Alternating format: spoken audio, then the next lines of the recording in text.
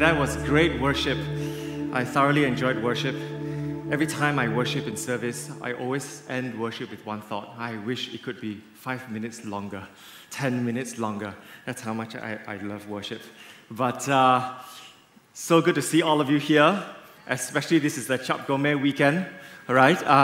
So good to see all of you. I'm sure all of you are back from your holidays. I heard some of you have driven out, flew back to life after a good long break, seeing family and friends. It's so good to see all of us here in the first service. You know, in this first service, Saturday at 5 p.m., we always give a clap offering to the Lord our God.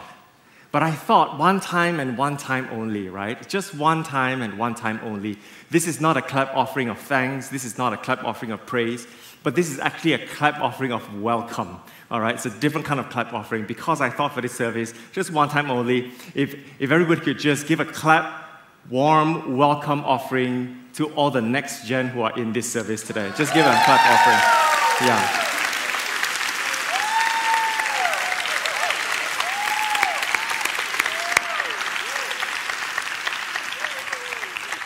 So just so everybody know, we're really focusing on the generation frontier, in more particularness, the next gen frontier. So more and more you will see on a Saturday, 5 p.m., we would love to invite the next generation to come and join us for service. So I invite everybody here who owns this house, who owns this service, to always be welcoming to our next gen. Welcome them here, give them a seat or whatever. Just say hello, just say, how are you doing? Because what we want to do is we really believe in our generations. We really believe in the next gen, and we really want to push the next gen frontier. Amen, church? All right? So because we are on a very intentional path, intentional journey to really take this frontier, another intentionality that we're doing for this service is you will always see every pastor is welcome to this service. You will always see all our older pastors here in this service. They are always welcome. They will always be here as you will see them in every Saturday service. But also I thought I should point out with even greater intentionality, all our next-gen pastors will also be present in this service. And I would also like to, just in case we're unaware of who our next-gen pastors are, I do want to invite them just to take a stand on their place, and I want to point them out. Just to take a stand, all right? Just keep standing while I point you out, while I look for you. Let me go in age group. Is that okay? Let me go by the ministry they passed over. That is Pastor Jeremy. Give him a wave, all right? Pastors the children's ministry, all right? He sometimes will not be here because he's needed down at the children's ministry, so the Lord bless him. That's Pastor Jem. That's Pastor Sean. You just see him talking upstairs. He pastors the youth ministry, all right? So that's Pastor Sean. Then we've got Pastor Stephanie. That's Pastor Stephanie. She also pastors the youth ministry together with Pastor Sean. So they're amazing people, that pastor the youth ministry. Then we've got Pastor Miranda, who's there. She pastors the campus ministry. So if you're a campus student in this place, please, or fresh grads, please take a look for Pastor Miranda. Then we've got Pastor Aaron. I'm looking at Pastor Aaron. There's Pastor Aaron. All right. He pastors the young adult ministry here. And so if you're a young adult, please look for Pastor Aaron. Then it's Pastor Lindy, of course, and myself. All right. We're part of the Next Gen movement. Thank you so much, pastors. The reason I point them out is I thought, just in case you don't know who they are, these are our pastors, next-gen pastors in this church. But what we're intentionally trying to do is that if you've got any next-gen, your sons or your daughters, or you've got friends, or you've got whoever you want to bring into the service, you can always rest assured that you can always catch one of us now that you know our face. Now, we can't run from you, and you can't run from us, all right? Now that you know our face, come and catch us. We would love to connect with you. And it's not just the pastors, because if you can see them in front and all here, they are our next-gen leaders. We would love to connect with you. And I want to explain why it's so important that the pastors and the leaders of not just the next-gen, but also I know the adults are here, in order to connect with people, in order to, I'll give away my sermon ending a little bit, in order to redeem our church, redeem our generation, redeem the church of God for the world. Is that okay? All right? So with that, my introduction, I would like to anchor this whole sermon, this whole word time on the book of Ruth. We're still on the book of Ruth, all right? Next week will be the last week we're on the book of Ruth, and then we're going into another book of the Bible. Shall I reveal it? No, I'll leave it to you. You find out. You come in 2 weeks' time, and then you find out what book we're going to study next. But we're still in the book of Ruth. So today we've landed in Ruth chapter 2 and chapter 3, and I call my sermon, I had about 20 titles, and I picked this one. I thought this is the most Holy Spirit-led one. Choose or lose your destiny.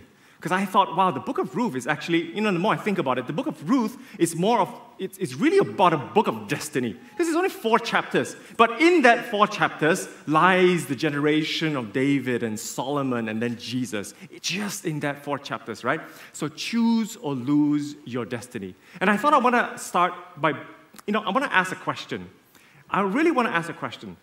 Have you or have you not intentionally chose to sow into your destiny? Have that been a question? Because I know, if I ask you, what are you doing for your career? I know you can give me 5 pointers, right? Because I'm doing this and this and this. My boss is this and this. My portfolio is this and this. I need to do this and this in order to advance my career. If I ask you, what are you doing? Even if I ask you something churchy, what are you doing for your Bible reading plan this year? I bet some of you can say, oh, I'm reading this Bible, that Bible. I'm doing this and this and this. That's great. A good plan, everything starts with a good plan, right? But if I ask you the question, have you intentionally chosen to sow into your destiny? What would your answer be? Because every one of us here, we have a destiny to hold, a destiny that we're birthed with, we're born with. And I think, well, maybe not more than I think, I know that we need to intentionally choose to sow into our destiny. And I use the word sow because we're talking about Ruth. It's a barley, season in the book of Ruth, right?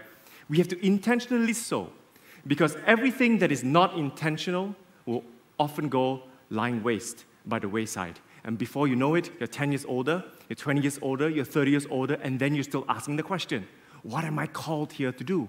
What am I called for?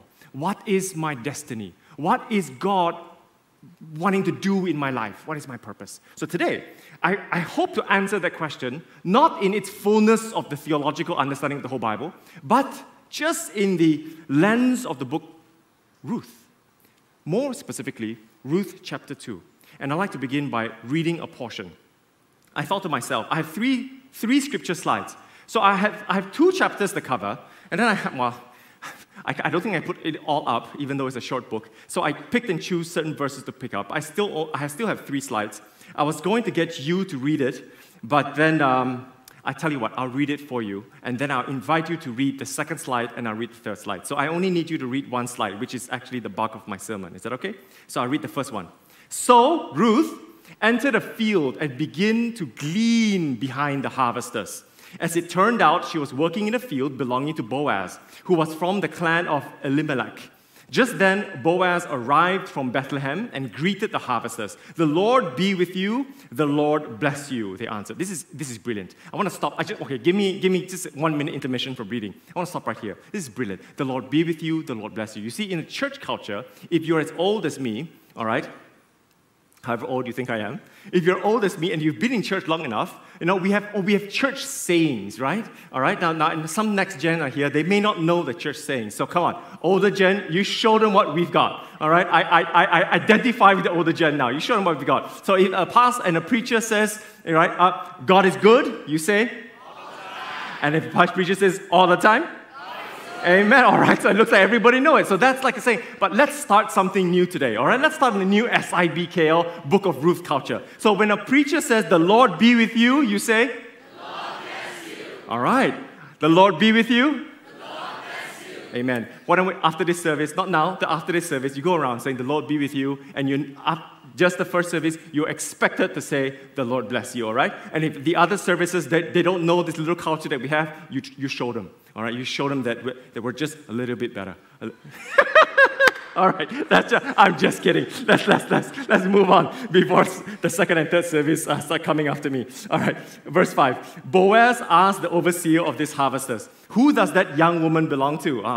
The overseers replied, "She is the Moabite who came back from Moab with Naomi." She said, "Please let me glean and gather among the sheaves behind the harvesters." Now I need you to read this next slide. 1, 2, 3. So Boaz said to Ruth, "My daughter, listen to me. Don't go and glean in another field, and don't go away from here." Watch the field where the men are harvesting, and follow along after the women. I have told the men not to lay a hand on you. And whenever you are thirsty, go and get a drink from the water jars the men have filled." At this, she bowed down with her face to the ground. She asked him, "Why have I found such favor in your eyes that you notice me, a foreigner?"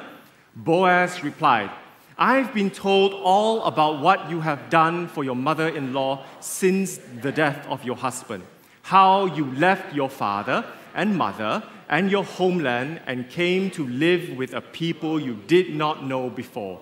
May the Lord repay what you have done. May you be richly rewarded by the Lord, the God of Israel, under whose wings you have come to take refuge." Amen. Next slide. I'll read it. "May I continue to find favor in your eyes, my Lord," she says.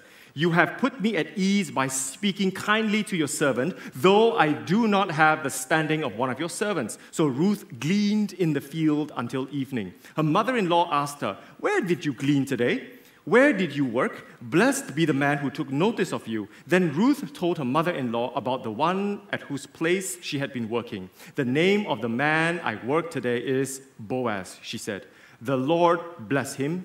Naomi said to her daughter-in-law, "He has not stopped showing his kindness to the living and the dead," she added. "That man is our close relative. He is one of our guardian redeemers." See, I highlighted two words in red. Under our wings, refuge, and this one, guardian redeemers. So please do remember these two things because it will pop up, but I will not bring the scriptures back up, but it will pop up in my sermon here and there. But before I go into point one, let me pray. Thank you, Jesus. Father God, I just want to pray that the Word of God just saturate our spirits today. I just want to pray, Father God, that we're sensitive to the Holy Spirit, that we allow the Holy Spirit to speak to us, Father God, that it is not my words that speak, but Father God, it is yours. And Lord Jesus, may we leave here never the same again because your words has transformed us and your words live in us. We thank you, Lord. In Jesus' name we pray. Amen. Choose or lose your destiny. I have 3 points. And my first point is this. Don't be an ass. Be a Boaz. My first point is this. Don't be an ass. Be a Boaz. All right? Especially for the girls. Don't look for an ass. Look for a Boaz. Is that okay? All right? Especially for the girls. Especially for the guys. All right? This is more for the guys. Don't be an ass. Be a Boaz. What's my point? You see, I believe, this Boaz guy, he's really famous. We all know it. If we're Christians, we all know the story of Ruth and Boaz. But you have never heard of the family tree of Boaz, right? You've never heard. Now, this is my theology, nothing from the Bible. So in the next 2 minutes as I speak, it is just my joke opinion. Is that okay? You see, you've never met the family tree of Boaz. See, he's got a first cousin. His first cousin is called broke ass, all right? So I just want to say, guys, church, don't be a broke ass. Work hard, all right? It's post-pandemic. I know the economy is picking up. Work hard, all right? Everything you do, I don't want anybody to ever accuse me, even though I'm a pastor, that Isaac Ling don't work hard, all right? Everybody works hard. If you study Scripture, just in Ruth alone, Boaz was a hard worker. I'll explain why. Ruth was an even harder worker. She gleaned in the field until the evening, right? So don't be a broke ass. Work hard. Then I know some of you are saying, especially the younger ones, right? You say, Pastor, now in these days, we don't work hard. We work. Don't be a smart ass. All right, don't be a smart ass. All right? All right, what I'm saying is, that's just a joke, but what I'm saying is, you can work hard, you can work smart. You can do both. Can you imagine if you work hard and you work smart? All right, you can be both, right? You just marry the two together, right? In the last 3 years, I've been reading a lot of autobiographies. I don't know why I'm so interested, right? Especially CEO founders like big shots, right? Walt Disney, for example, Steve Jobs, for example, Bill Gates, for example. Do you know one thing they all have in common? It's not luck. It's not about the intelligence. One thing they have in common is that they all work hard.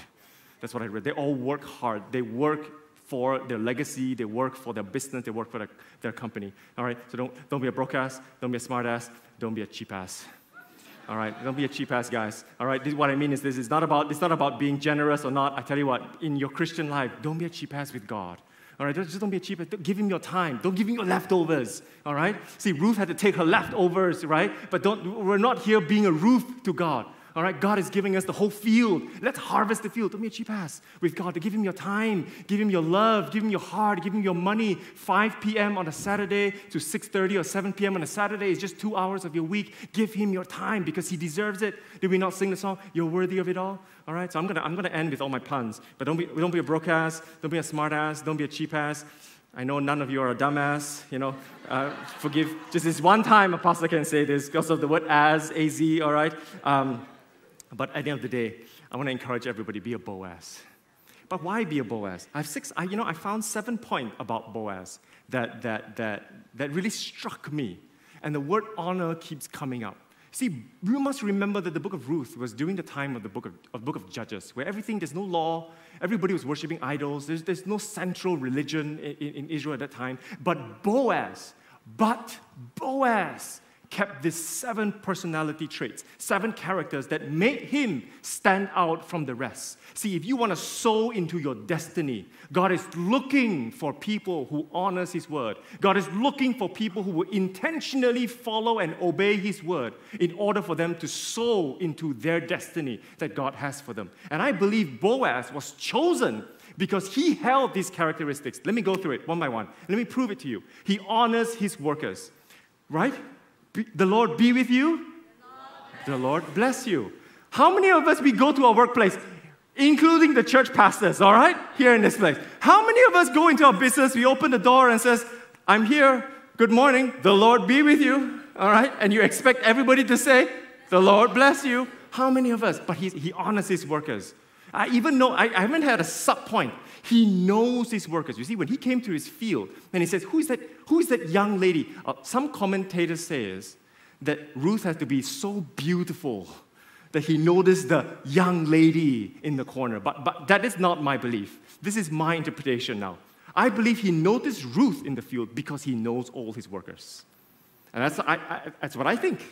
I think he knows, like for example, if I'm a pastor, I would know, I don't know all of you, all right? But one day I hope to know all of you. But I like to think I know a majority of you. And when somebody new comes in through the door, I'll say, hey, you're new here. Is it because she's a beautiful woman? Not necessarily, no, I don't think so, but it's because she's new. I was like, I've never seen you before. Or it could be a guy. I've never seen you before. See, I believe Boaz honors his workers because he knows his workers by name. He knows his workers by blessing them, by being a blessing as a boss. Let's move on. He honors the poor and the foreigners. How many of us here honors the poor and the foreigners? You see, back in those times in Israel, the poor and the foreigners, by law, is allowed to glean the leftovers from the harvesters, by law. But in those times, it's recorded somewhere else, that nobody followed the letter of the law. So the poor remains poor, the foreigners can't make a living. So here comes this guy, Boaz. He honors the poor. He says, hey, I know you're poor, you're a foreigner. Glean. You need to eat. You need to feed your family. Do it. How many of us here, we honor the poor? We honor the foreigners, right? Like I have a policy. Sometimes there's people that come to your table where you eat at the hawker store and they ask for money, right? When I was younger, I've been told that if you give, you don't know whether they're from a syndicate, you don't know what they're going to do with the money, you don't know, whether they're going to use the money for this or that, they're part of a syndicate. But as I grew older and as I grew into my pastoral role, I prayed about it. I said, hey, some of them, they're really like handicapped. They really need, it looks like they really need money. And then sometimes my friend is like, yeah, it's the outlook. They need to create some sort of sympathy so you give. But now as a pastor, I go, you know what? It doesn't matter to me if they're from a syndicate. It doesn't matter to me if they're going to use the money for whatever it is. But it matters to me that my heart is right in blessing the poor. Now, I don't get to go into the mission field. I don't get, I'm not all the missionaries that go into the mission field and bless the poor. I'm not. But what I can do, my little part, is when a guy or a girl walks by, or a little child with maybe no arm, and ask for $1, I can give $1. I can drink one less kopi peng and give $1. Am I right? So for me, I do my little bit to say, God, I want to honor the poor. What they do with the money, God, I leave it up to you. But at least I know, Father God, I want to honor your word. See, Boaz, he honors his work. You know why he honors his work? Chapter 3, verse 7. I didn't read it. But when everybody gleaned the field and they went home, what did Boaz do? He went and sleep in the threshing floor. There's a very important verse, which I didn't read. Boaz at night went to sleep in the threshing floor. Now, this is where all the commentators agree to say that he did that because, number one, those days there were no law. So if you don't guard your harvest, most likely people will come and take it away. So you got to guard your harvest. Boaz went and guarded himself. He went to sleep on the threshing floor himself, which means that Boaz is not just a boss that orders his people around. Boaz is a boss that walks his talk. If you work, I work. This is my business. This is your business. I will also sleep on the threshing floor and guard my work. See, that's Boaz. He honors purity. That night, when he sleeps on the threshing floor, Ruth, by the order of Naomi, came up to Boaz, slept next to him, and covered his feet and uncovered his feet, right? Long story short, read chapter 3 to get more knowledge later at home. But that night, if a young woman, guys, I'm talking to guys, young woman, you just close your ears for a while. Guys in this place, if a young woman willingly come up to your bed and sleeps right next to you, and you're a guy, you're single, all right, you're single, you're not married, what is your instinct? Boaz remained pure. He could have, but he didn't.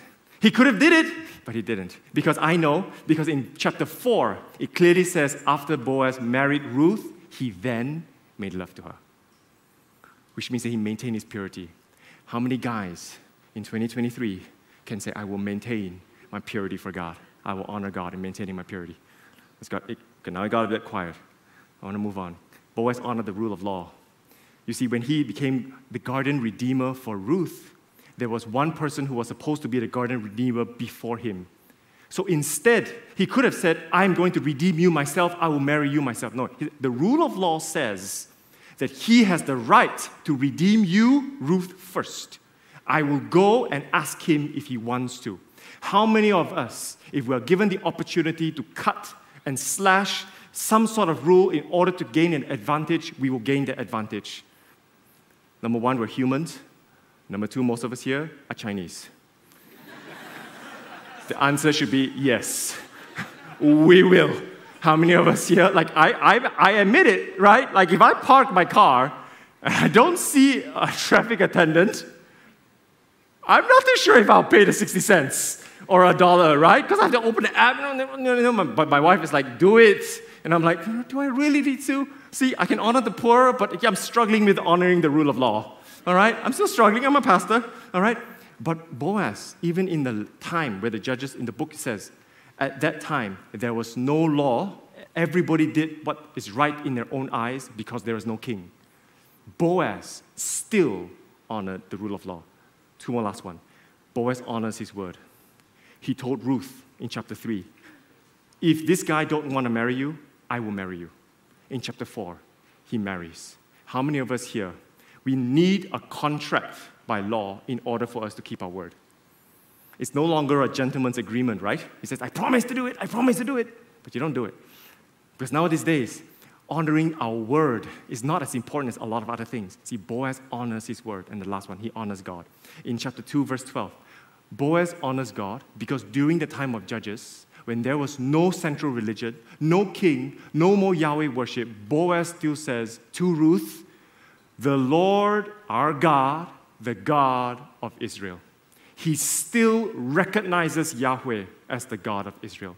It is these 7 characteristics of honor that Boaz carried, that the Lord looked at him, I believe, and said, I would choose you to carry the lineage of King David and subsequently carry the lineage of Jesus Christ. So my question to all of us today, how many of us intentionally sow into our destiny? Because God has a destiny for each and every one of you. But if we don't intentionally sow into it, we will lose our destiny. Because it's either we follow the ways of the world or we follow the ways of God. And I implore us here today to choose to honor God and honor His law and honor His love and honor everything that He has done for us. Because in doing so, He will safeguard our legacy and our destiny. How many of us in this day and age can say that I will put God first over everything else. I will put God first in my work. And I know some of us here were struggling because we're praying for you that, your work is difficult because you need to give this, you need to do this in order to get this, to get this business deal. I understand it's difficult. But how many of us says, God, I will stand for you first? How many of us here will be able to say in our personal life, God, I will honor you first by doing my quiet time? God never said you must do your quiet time 2 hours a day. Some of us say it's 10% of your time. Some of us here say it has to be 1 hour or half an hour. But all I say today is, are you doing it?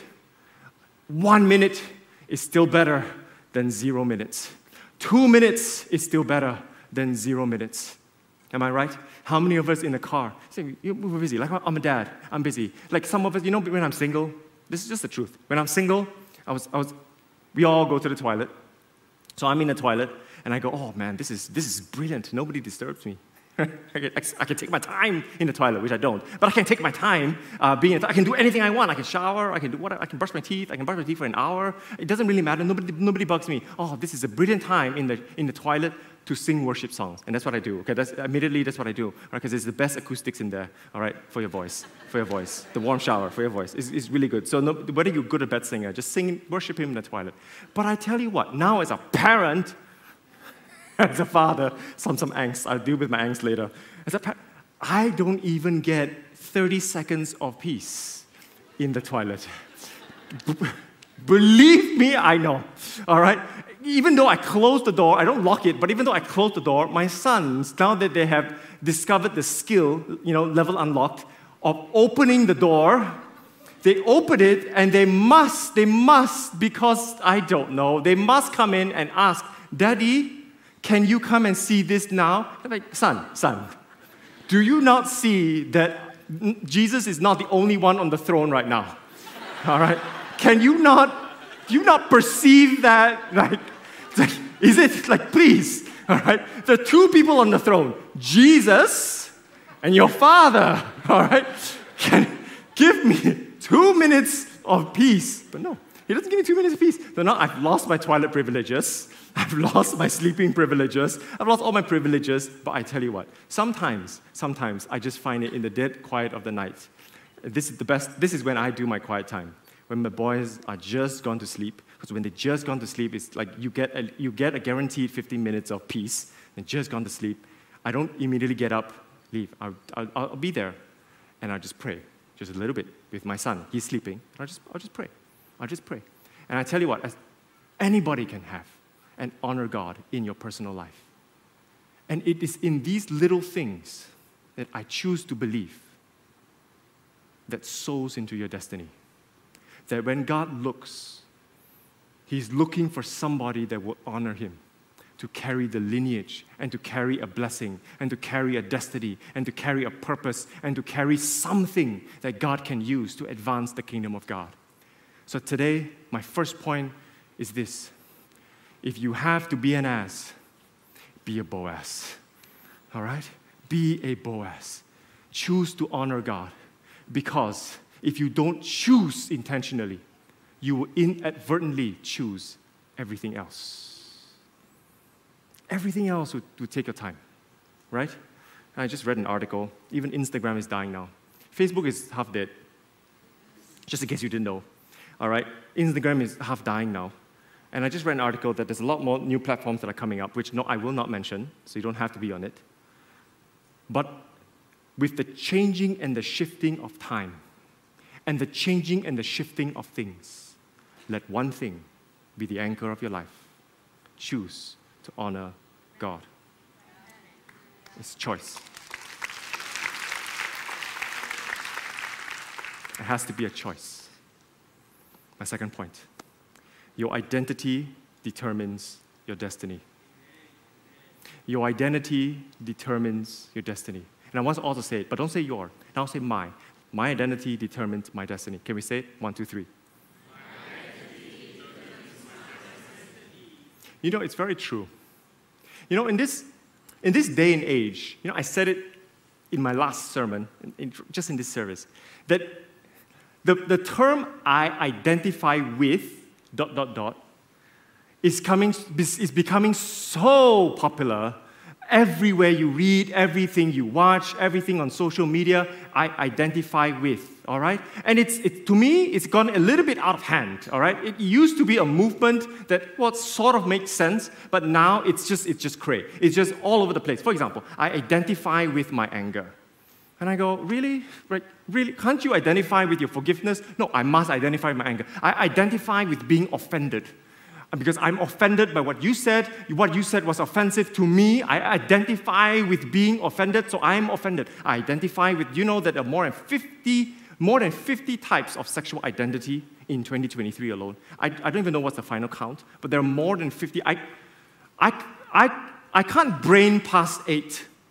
Wait, what is, how many sexual identities can you hold past 8? I mean, the normal ones I understand, but now there are 50. And I go, 50?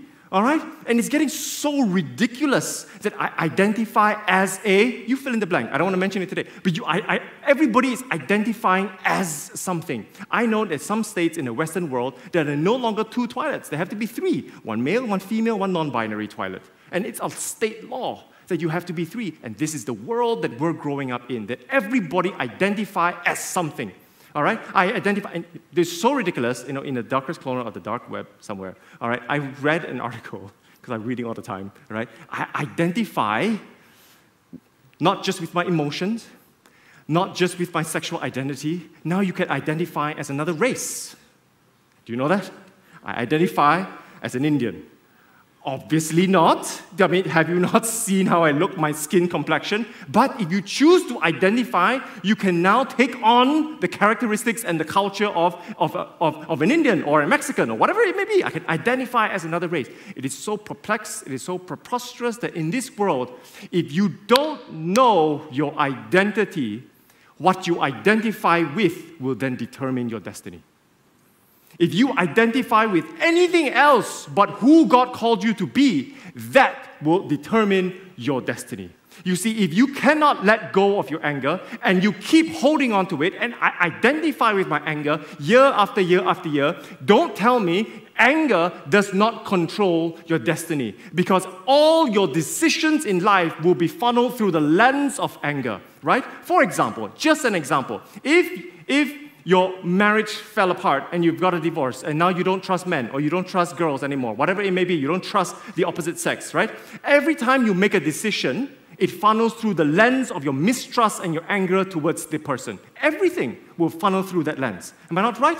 All right, when somebody has a relationship and you want to give advice, it would funnel through that lens of anger. And you would say, no, don't trust this person, the person cannot be trusted. And it will funnel through that lens. When you want to make a decision about church, church goes like that one, choose guys that looks like Jesus, but talk like Jesus, everything like Jesus. All right, cannot this church cannot one. Which church can make it? I don't know that church over there. Go to that church, whatever it may be. It funnels through that lens of anger. If you identify with X will determine your destiny. And today I'm imploring you to identify only with Jesus Christ, because Jesus Christ will then control your destiny. He's the only one that created it, He's the only one that knows it, and He's the only one that is in control in order to give you a good future, a good destiny, a good plan for you. We must no longer use language, and we must not teach our children and the next generation to use language like I identify with anything else but Yahweh. I identify with Jesus. I identify as a male because I'm created in the image of the Most High God, and that is my identity. And in that identity will then create my destiny. But how do I get it in the book of Ruth? I got it from this chapter. I want to read it to you. Let me go through it. This, in the middle of the book of Ruth, is a classic example of identity. The overseer replied. You see, Boaz asked the overseer, who is that young woman in the corner? The overseer replied, she is the Moabite who came back from Moab with Naomi. How did the people, the Israelites, identify Ruth? They identified her as a Moabite. They called her a Moabite. At this, she bowed down, verse 10 now, because Boaz called her, and then she bowed down to Boaz as a sign of respect, not worship. She asked him, why have I found such favor in your eyes that you notice me, a foreigner? How did Ruth identify with herself? How did she see herself? Ruth saw herself as a foreigner. not an Israelite. She didn't see herself as part of the clan. She says, I'm a foreigner. That's her identity. Then Boaz replied, I've been told all about what you've done for your mother-in-law since the death of your husband, how you left your father, mother, and your homeland and came to live with a people you did not know before. Verse 11 sounds a lot like chapter 1, verse 16, where Naomi was asking Ruth, you can go back to Moab because I'm going back to Israel. Ruth then said to Naomi, I will go with you. Where you die, I die. Where you live, I live. Where you build your home, I build my home. Your God will be my God. Your people will be my people. You see, Ruth was speaking language of identity and covenant. She says, Ruth said to Naomi and said to Jesus or God, Yahweh, I will be with you. You are my God. Your God is my God. Your people are my people. So Ruth left everything. So Ruth was identifying with Naomi. And then here Boaz replied. The reply will show you what we need to do as a generation to affirm the identity of the next. And it doesn't matter to me now how old you are. You could be 17 years old. You also have a next generation that is a 12-year-old. You could be 12-year-old, you could have the next generation that is my son. So if I don't teach the 12-year-old now to be able to speak blessing to my son, then my son will lose out. So I got to, it's for everybody, right? This is what Boaz said. May the Lord repay you for what you have done. May you be richly rewarded by the Lord, the God of Israel, under whose wings you have come to take refuge. Boaz spoke identity over Ruth to say, you are not a foreigner. You have come to live with us, and under the God of Israel, you have come under his wings and taken refuge. Look at the language of Boaz, and I want to end and I'll expound. Ruth then said, she first in verse 10 identified as a foreigner, but now in verse 13 she says, may I continue to find favor in your eyes, my Lord. She said, you have put me at ease by speaking kindly to your servant. When she heard the word of Boaz, she was comforted and put at ease. And in my opinion, she accepted that she is now part of an Israelite. Or in actual words, she proselyted as an Israelite. She entered the faith. What is so important about identity? Ruth didn't start with the mindset of an Israelite. She walked around with the mindset of a foreigner. Everybody else identified Ruth as a foreigner. You see, sometimes even in a church, how many times do we identify as a sinner? You identify with your sins, right? When you pray, he says, talk to God. He says, I can't. Because today, I know I did ABC. I didn't do so well. That's language of identity with your sins. You are counting what you have failed. You are counting what you have not done. Right? He says, no, I'm not good. Let me give you more tangible examples. I hope not in this church, but I've heard rumors in the church of God that sometimes people can identify you as, oh, the single woman. Oh, the divorcee.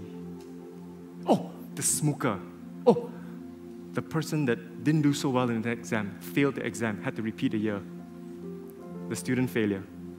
Am I right? Sometimes we see people that way. We identify people through their sins. And the longer we hear it, the longer we believe it.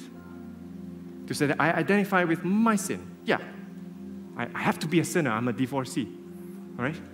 God hates divorce, so I'm not worthy. Yeah, I got to be a smoker, so I can't get rid of my addiction, or even there are other worse addiction out there, whatever it may be. I identify with that addiction. I identify with a porn watcher. I can't get rid of it. So I identify with that sin. We need to stop identifying with our sins and start identifying with our Savior. Because Jesus didn't die for you to call yourself a divorcee. Jesus didn't die to be shamed by being called a single woman or a widow. Jesus didn't die so that you can identify with your failure in your exams. Jesus didn't die so that you can be called a foreigner in this house. No. Jesus died so that he's saying to you, that the God of Israel now places all of you under His wings so we can take refuge. We are a child of God.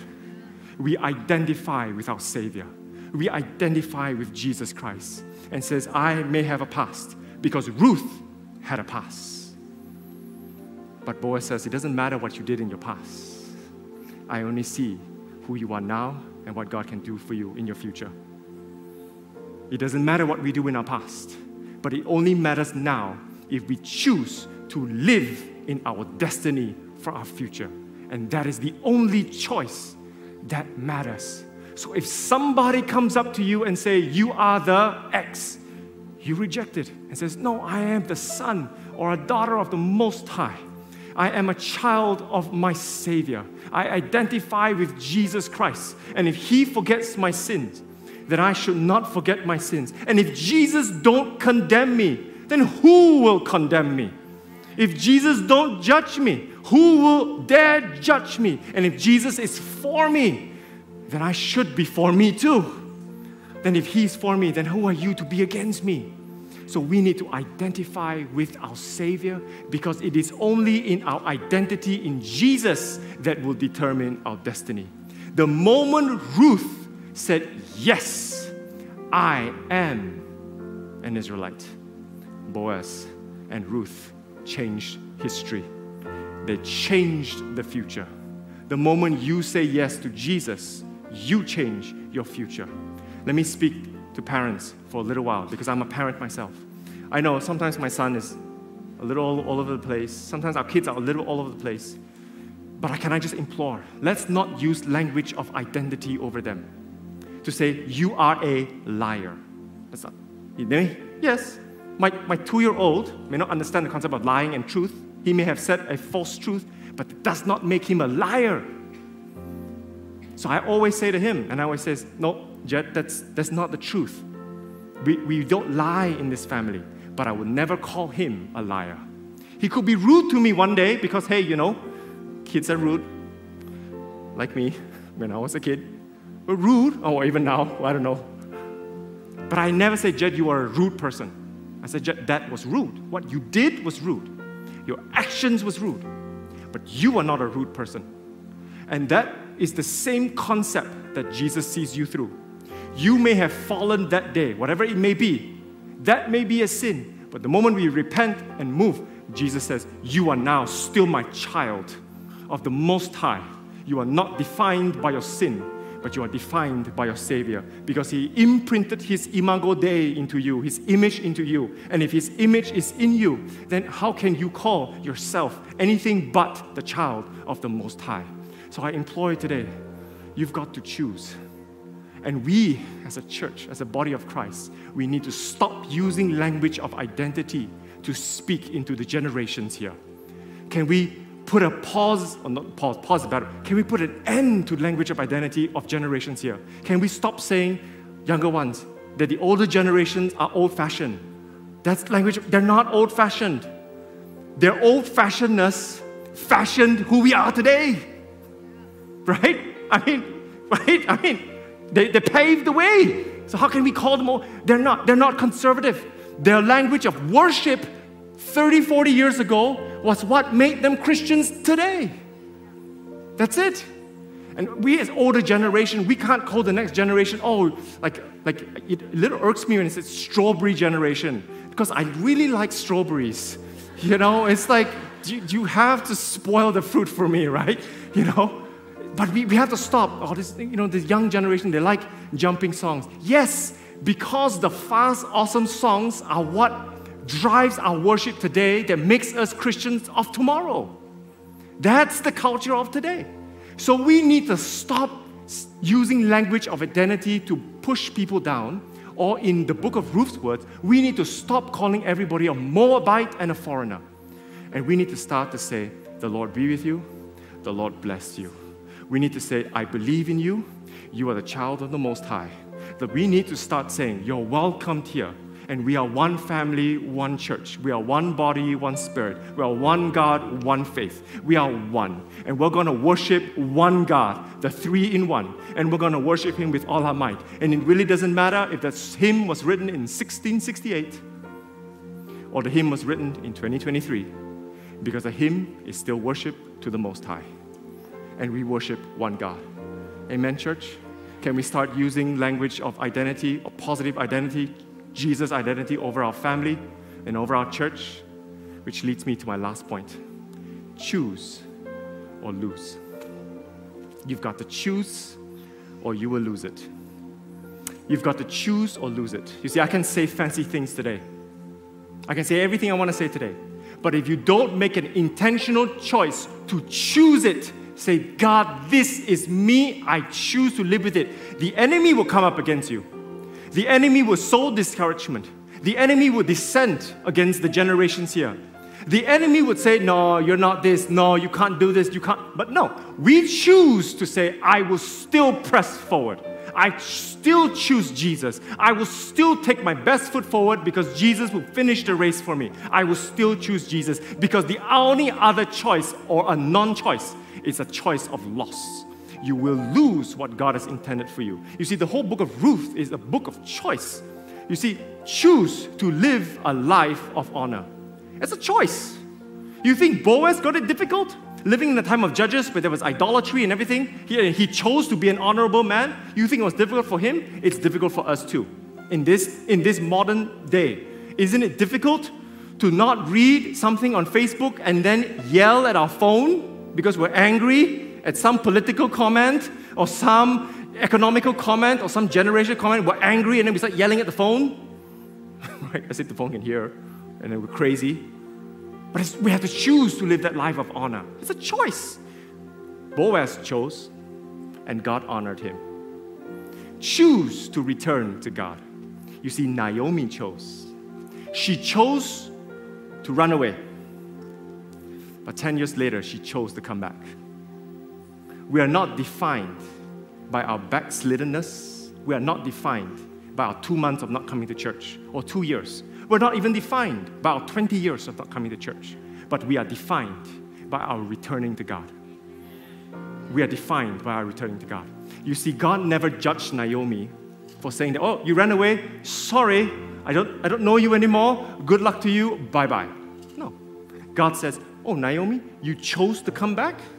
Hallelujah. Now I will choose you as the mother-in-law to be a generation for David.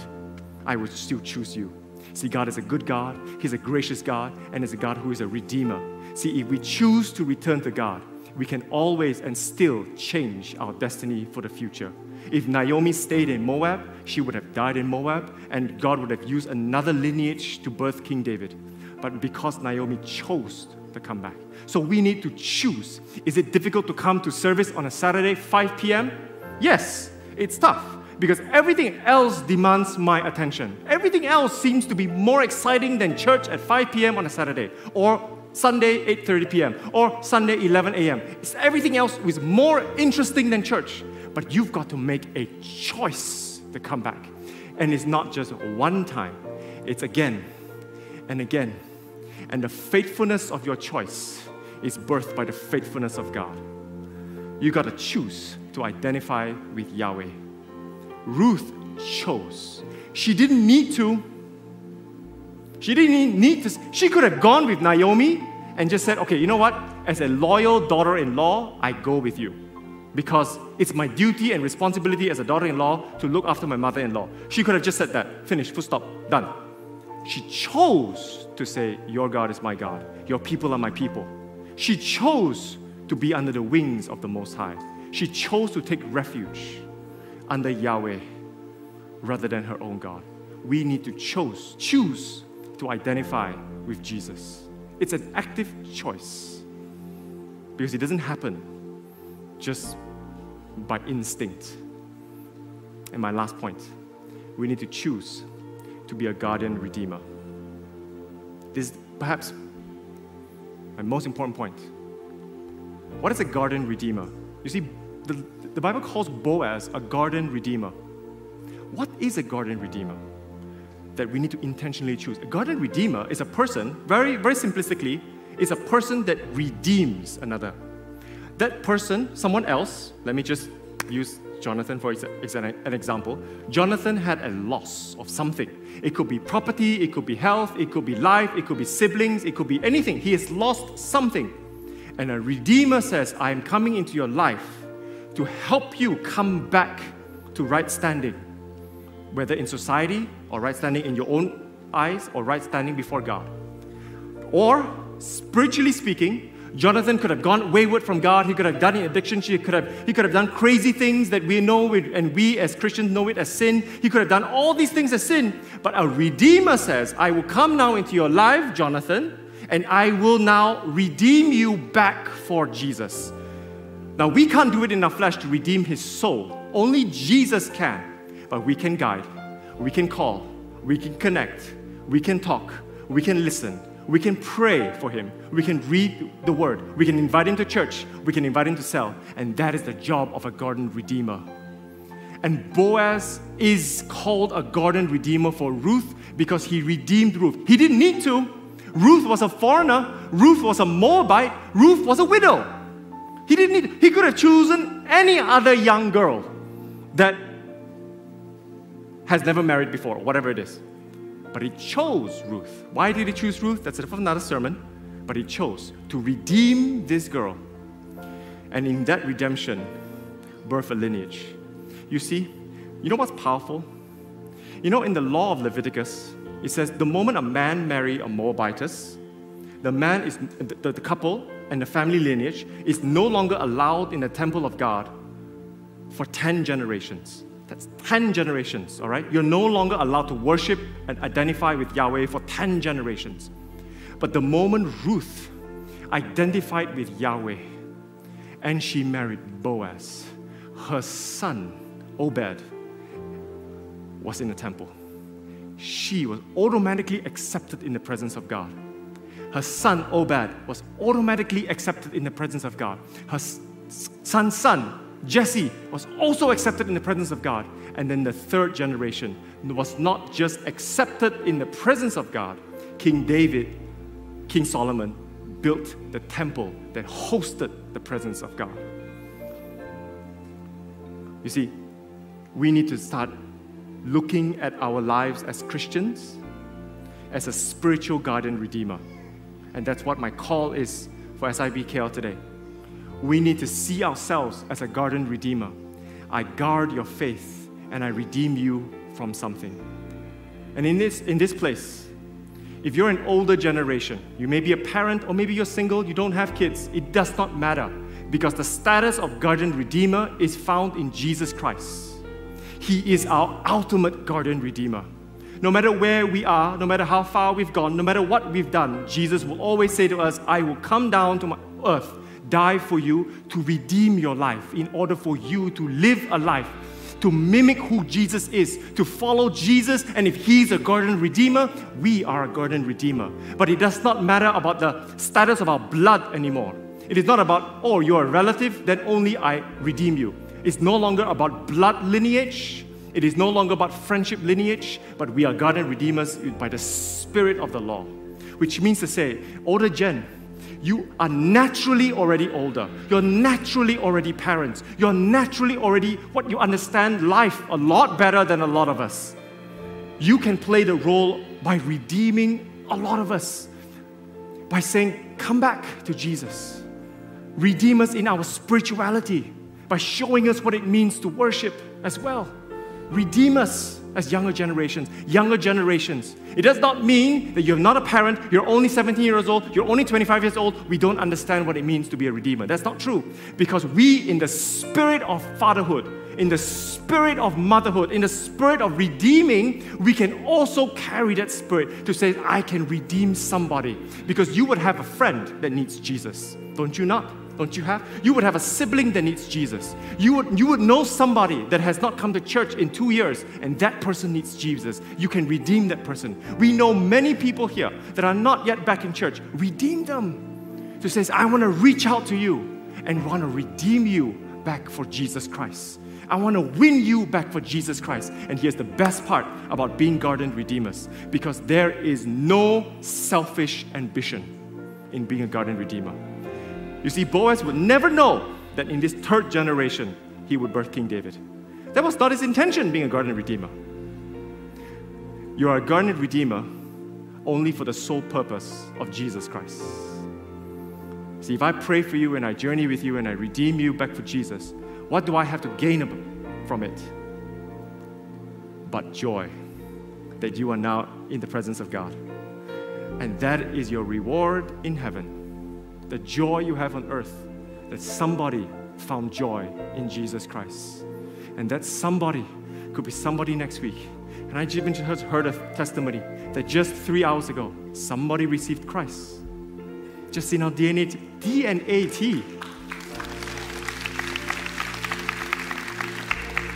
Receive Jesus, and we've got to be excited for that. So I'm calling us here that we are all redeemers for Jesus Christ. All of us here. So the next time we see a visitor, you are a redeemer. The next time we see a new believer, you are a redeemer. The next time you see a lost sheep, you are a redeemer. The next time you see, even younger gen, if you see an adult that needs prayer, you can still carry the spirit of a redeemer and pray for the older generation. This is not about age, because age is just a number. And we can carry the spirit of a redeemer. Amen, church? So what I want to do now is, if you're convicted at all that you need to choose to sow into your destiny, because it's a choice. If you're convicted at all, if you want to make that choice, I want to invite you to make that choice during worship. But what I want to do now is I want to pray. A prayer of blessing over the generations. I want to invite Pastor Chiu up as a representative of the older generation to pray for the next gen. So if you identify as a next gen, 35 and below, can you stand? And we want to pray for you. We want to redeem this generation for God. We want to pray that coming to an altar call is one thing, raising your hand is one thing, but we want to pray that you will actively choose Jesus Christ over anything else in this world. So if you're an older generation, could you raise your hands towards them, and I invite Pastor Chiu to pray. Hallelujah. I like the word redemption, because at the end of the day, the greatest redemption that all of us experience here is a redemption of our salvation by Jesus Christ. Amen. Redemption means whatever has been lost is now regained. Yeah.